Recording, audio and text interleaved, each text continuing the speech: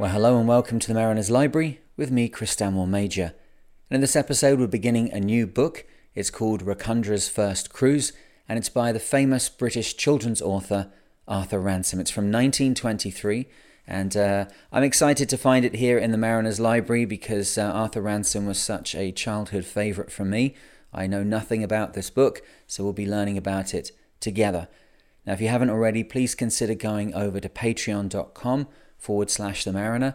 For $5 a month, you help support the podcast, but starting just at the beginning of last week, here at the beginning of 2023, I've started to add another book which you can access over on Patreon. At the moment, we're reading John Masefield's The Taking of the Gry, another book I've never heard of by that author, and it seems to be going down pretty well. So supporting the podcast, but also access to extra material. There also we have the Crewcast, which is an exclusive podcast for Patreon supporters, which doesn't go out anywhere else. So extra content for that $5 a month. You're getting something like more than that, good Lord. Nearly 40 episodes a month for $5 a month. What a bargain. Okay, well, if you consider that, it's at patreon.com/The Mariner. But it's my pleasure, as always, to start a new book and share with you more knowledge from sailing's history that otherwise would get lost, and we do it now with Arthur Ransome and Racundra's First Cruise. Chapter 1. The Building of Racundra. Houses are but badly built boats, so firmly aground that you cannot think of moving them. They are definitely inferior things, belonging to the vegetable, not the animal world, rooted and stationary, incapable of gay transition. I admit, doubtfully, as exceptions, snail shells and caravans. The desire to build a house is the tired wish of a man content thenceforward with a single anchorage. The desire to build a boat is the desire of youth, unwilling yet to accept the idea of a final resting place. It is for that reason, perhaps, that when it comes, the desire to build a boat is one of those that cannot be resisted. It begins as a little cloud on a serene horizon. It ends by covering the whole sky, so that you can think of nothing else. You must build to regain your freedom, and always you comfort yourself with the thought that yours will be the perfect boat, the boat that you may search the harbours of the world for and not find. That is the story of Racundra. Years of planning went into her before ever a line was drawn on paper.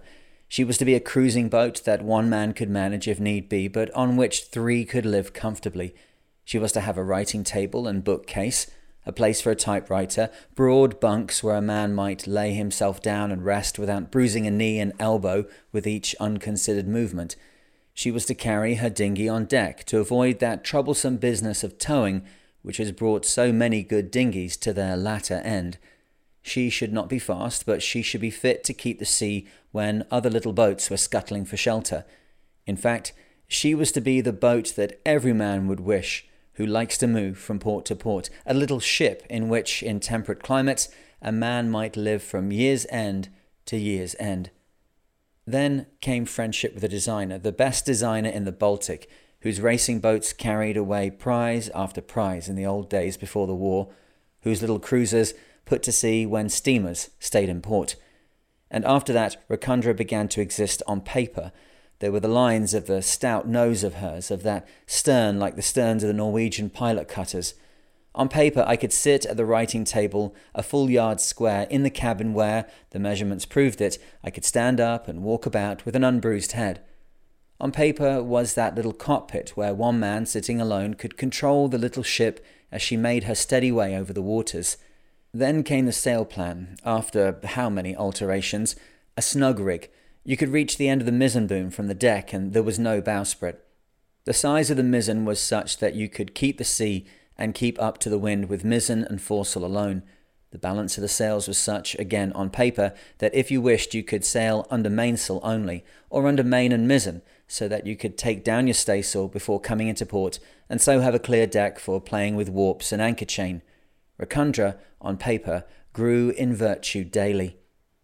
It had come to such a pass that I woke from dreams at night, sitting in that paper cockpit with a paper tiller under my arm, steering a paper ship across uncharted seas.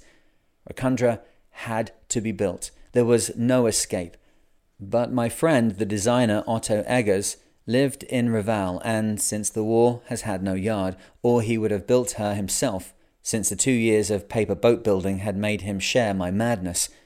But there was no help for it. He could not build. I had to build somewhere else, and since I was to be in Riga, came to terms with a Riga builder.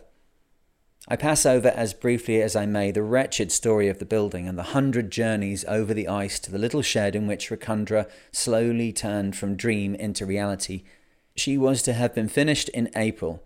She was promised to me on May the 1st, May the 15th, May the 20th, and at short intervals thenceforward. She was launched, a mere hull, on July 28th.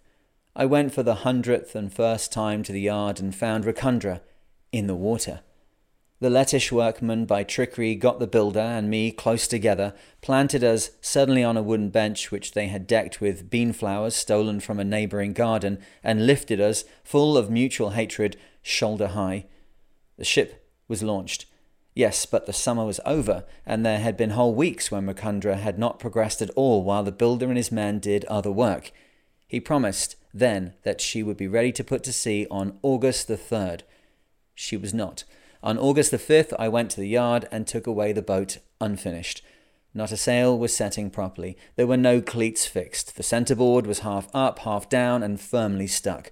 But under power and sails, somehow or other, I got the ship away and took her round to the lake and had her out on the yacht club slip, removed the centreboard, had a new one built, relaunched her, and just over a fortnight later turned the carpenters out of her and put to sea. But there is no use in reminding myself now of those miserable, angry months of waiting, in remembering the lacquer that was not put on, the ungalvanized nails that I had laboriously to remove from the cabin work and replace with brass screws. The hull of Racundra was right enough, and by the time we had finished with her, we had put right the lesser matters that were wrong. Fools build and wise men buy. Well, I shall say never again, and in all probability shall never have money enough to buy. Nor shall I have need, for Racundra turned out to be all that I had hoped. We took her to sea in the Baltic autumn. We had her at sea when big steamers reported damage from the heavy weather, and never for a minute did she show the smallest sign of disquiet. Weather that was good enough for us was good enough for her, and when the equinox flung her home with a last flick of its mighty tail, she sailed through the rollers, on the bar, and up the troubled Dvina, demure, serene, neat as if she was returning from a day's trip in June. For those who are interested in such things, there is a detailed description of Racundra at the end of this book. Here it is enough to say that she is a centreboard ketch just under 30 feet long with a small auxiliary motor. It is a 5 horsepower motor, but possibly on account of my inexperience, it seemed to need 40 horsepower to start it, for which reason I did not use it at all during the journey. Chapter 2. The Crew. And now for the crew. There were 3 of us. There was the cook, to whom I think is due most of the credit for the ease and pleasantness of our voyage. She can take her trick at the tiller if needed be, but that for her is holiday. All the hard work was hers. She cooked a meal, it was eaten. She washed up, and just as the dry dishes reached the rack, one or other of that hungry company would inquire whether or no the time for the next meal was drawing near. She cooked another meal. As its last remains were cleared away, as sure as fate, she would catch the eye of one or the other of us looking hungrily at the clock. We, of course, navigating, sailing, had our strenuous moments, after which would follow long hours of plain and easy steering. She, on the other hand, thanks to our appetites, became a sort of juggler, keeping plates, cups, saucepans, kettles, teapot, coffee pot, thermos flasks and primuses in a whirl of perpetual motion. We, in harbour, idled, fished, and watched the barometer and the weather, sustaining our self-respect by oracular utterance. She, in harbour, as at sea, never for a moment was able to give those pots and pans a rest. She might have been dancing on swords and juggling with knives where an instant's pause meant death. We saw her throughout the day in a cloud of cooking, and the steersman at night, looking down the companion, saw always busy hands cleaning obstinate aluminium, and he who rested on his bunk heard, as he turned in comfortable sleep, the chink of crockery and the splash of washing up. The primuses roared continually like the blast furnaces in northern England, and we, relentless and without shame, called continually for food. Of the three of us, the cook, without a doubt, was the one who worked her passage. The second of us was the Ancient Mariner. On the Stint Sea at Riga was a tiny harbour for small boats, where, during the long months of waiting for Racundra, I had kept my dinghy. There, in a little wooden hut on a raft, lived an old seaman, the harbour master of this Lilliput port. On my first coming, he had spoken a few words of English, but gradually, day by day, the language came back to him, and with the language, memories of a life he had almost forgotten. Many, many years ago, he had sailed from Southampton on the famous Sunbeam of Lord Brassey. He had spent 15 years of his youth in Australia. He had shared in the glorious runs of the old tea clippers. He had been a seaman in the Thermopylae, which he called the Thermopylae, and had raced in her against the Good Sark, in which odd Russianized name I recognized the Cutty Sark. And now he was taking care of 10-foot dinghies, and every morning made a voyage across the lake in a rowing boat with a leg of mutton sail to bring the milk from a farm on the other side. He took care of my sailing dinghy as if she had been an ocean liner, made her a padded wharf to preserve her varnish, and spoke of her quick passages across the little lake as if she were a clipper returning from the Horn. He and I became friends, and long before Racundra was finished, knowing that I was planning a voyage to England, he went to see her in her shed, and, returning, begged me to take him with me. "I'm an old man," he said, "and I should like once more to go to the sea before it is too late." And I, of course, agreed with joy, for there is no such rigger in the Baltic as the Ancient Mariner, who has known what it was to sail on the Thermopylae in the days of her pride. Then, as the months passed and we knew that the builder had made the English voyage impossible this year, it was decided that he should come with Racundra on her first cruise. He spoke of Racundra always as our ship, and as we sailed, his ambitions for her grew with every day. "When we are in the Mediterranean," he would say, "we must make a canvas double roof for the cabin, or it will be too hot in there. And then she'll find the long waves of the Atlantic child's play after this. It won't be till she's near the American coast that she'll have anything as bad." He, that Ancient Mariner, was on this miniature cruise as happy as a boy. Nothing would make him leave the ship.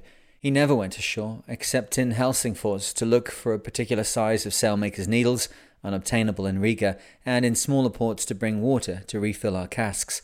"Shore," he would say, "I have enough of shore at home." He was a very little man, with a white beard and a head as bold as my own. Sometimes on board he wore a crimson stocking cap with a tassel, when he looked like a gnome or a pixie or a fairy cobbler. If Queen Mab herself had gone to sea, she could not find a fitter mariner. The third of us was Racundra's master and owner, who writes those words even now with the swelling pride that he felt when he first saw them on the ship's papers handed to him by the Lettish Customs Office. Master and owner of the Racundra. Does any man need a prouder title or description? In moments of humiliation, those are the words that I shall whisper to myself for comfort. I ask no others on my grave. Chapter 3. The Start. On August the 19th I got rid of the carpenters near 10 o'clock in the evening, and spent the better part of the night in clearing overboard the mess they had left behind them. A good deal of the mess they had, after the manner of carpenters, built into the boat, and I shall not be able to get rid of it until during the winter I undo much of the work they did. Much of the work they were supposed to do they had not done, but I had suffered enough from them and learnt that they were prepared to work for another 2 years on the boat if I should allow them. If only to save her from them, I had to put to sea. The inside of the boat was unpainted, except that I had slapped a single coat over the cabin walls and cupboards, doing one side first, and, when that was dry, shifting all the litter across the cabin and painting the other side. An incredible amount remained to be done, but it was already very late for cruising in these parts, and the last of the yachts that had left Riga voyages had returned from the winter before we ever left that little harbour in the lake. So though locks did not work, though there were no fastenings to the forehatch and none to the companionway, though forecastle and kitchen were still raw unpainted wood, cleats were lying about fastened to the decks, though we had only half a dozen blocks worthy of the name, the rest being the clumsiest makeshifts, we knew that if we did not start at once, we should not start till next year. We three looked her all over, and decided to get away anyhow and finish things on the voyage. I slept on Racundra that night, as I had done for the last 2 weeks, but for the first time slept in a cabin not half full of shavings and carpenter's tools. At 5:30 in the morning of August the 20th, I jumped overboard for the last time in the Stint Sea and swam round Racundra as usual while porridge was cooking on the primus. An hour later, the Ancient Mariner came on board, followed presently by the cook. The wind was northwest, and we were able to slip with it out of the little harbour and reach the whole way down the lake to the entrance to the Mullgraben, which connects the lake with the Divina River. There was not much wind, and we had time to screw in the cleats for the staysail sheets before we had any tacking to do. All 3 sails were setting abominably, as we had no battens for them, the builder having failed us. I had decided to make the trip to Reval without them, knowing that I could there get them properly made. The entrance to the Mullgraben is narrow, and in tacking through it, Racundra refused to stay and ran her centreboard into the mud. We got off, however, by pulling the board up a few, after which there was no more shallows, and we crawled very slowly from side to side between the canal wharves and the balks on the other side, which cage a sea of floating timbers. A British steamship, the Baltimore, was loading in the Mullgraben, and Captain Wally, known Racundra from her since he visited her in the builder's shed, was on the bridge as we struggled by. The Ancient Mariner and I had agreed that 2 leads were unnecessary, and had therefore each left his own lead at home, so I hailed Wally as we passed and begged the loan of a 5-pounder. Racundra went on zigzagging obstinately through the narrow canal, while I tumbled into the dinghy and dropped back and hung onto the Baltimore's ladder, while the lead was found and lowered away to me. We should often have been in a sore pickle without it.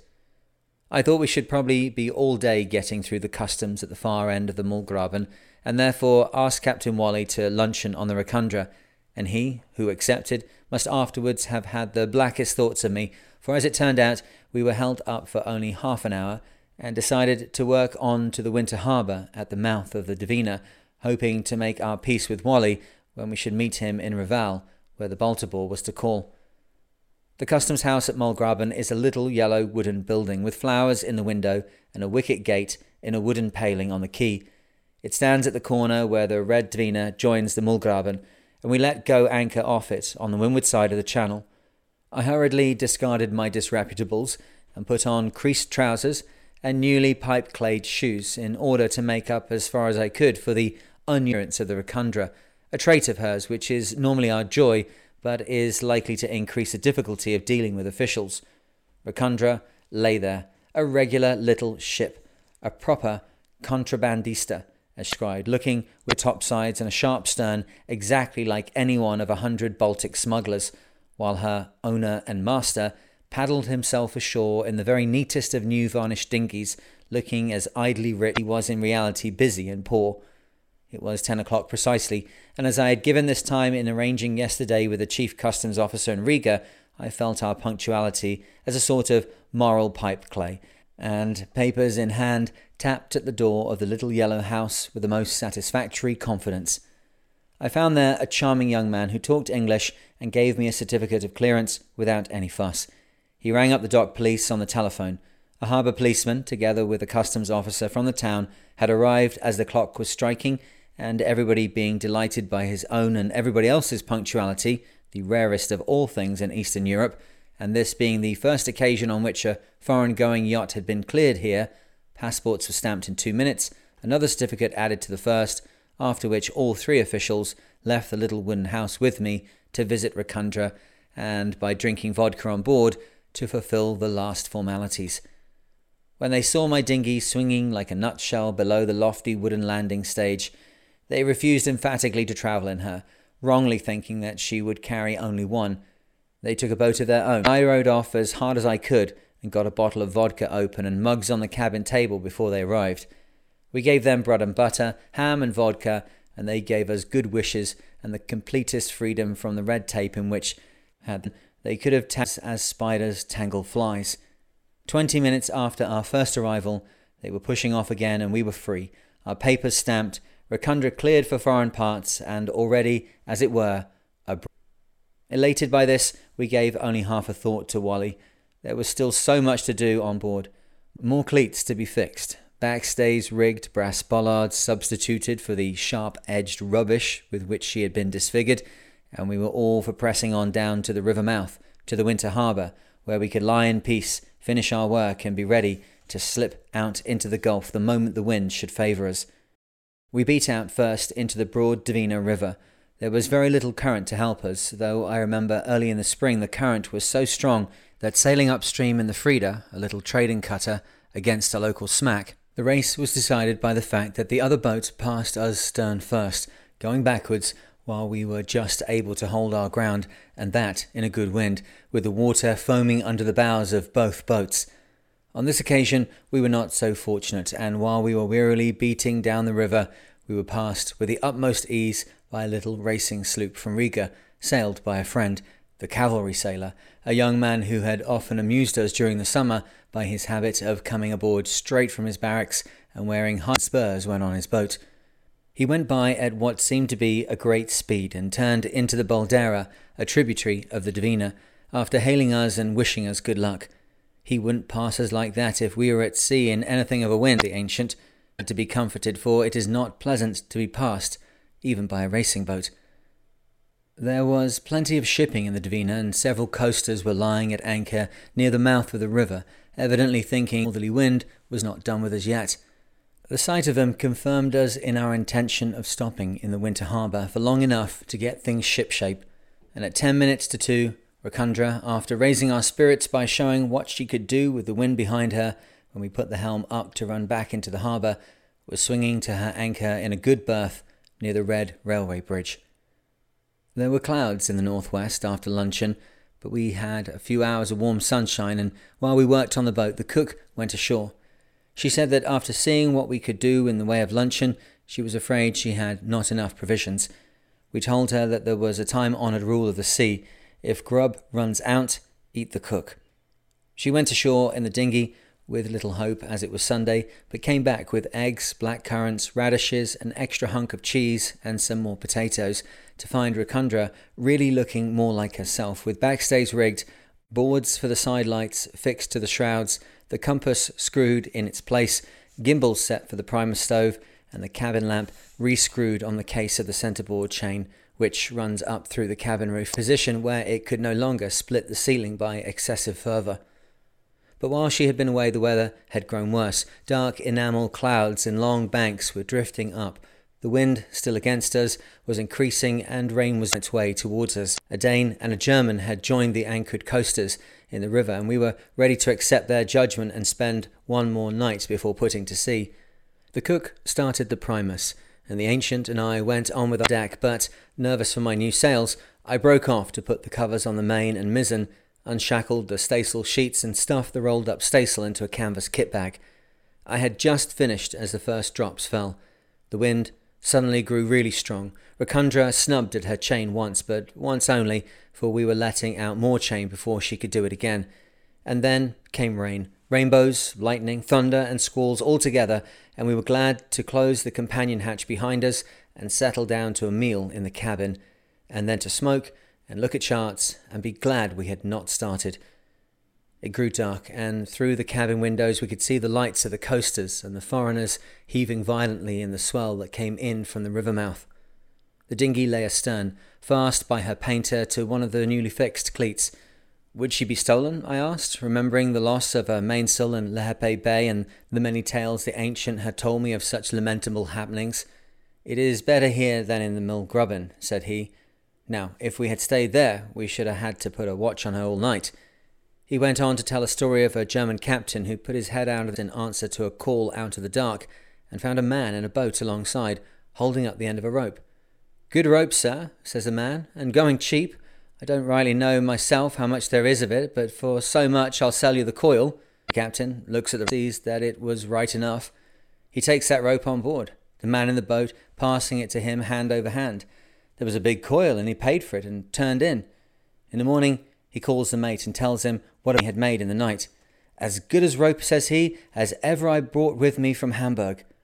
"Why," says he, with one foot on the cabin floor and the sleep drooping from his eyes, "it might be the same rope, and for a quarter the price." And indeed, it was the same rope, for some thieves in the Mulgrabben had just taken the end of the rope off the foredeck and brought it along aft outside and sold it on inboard again.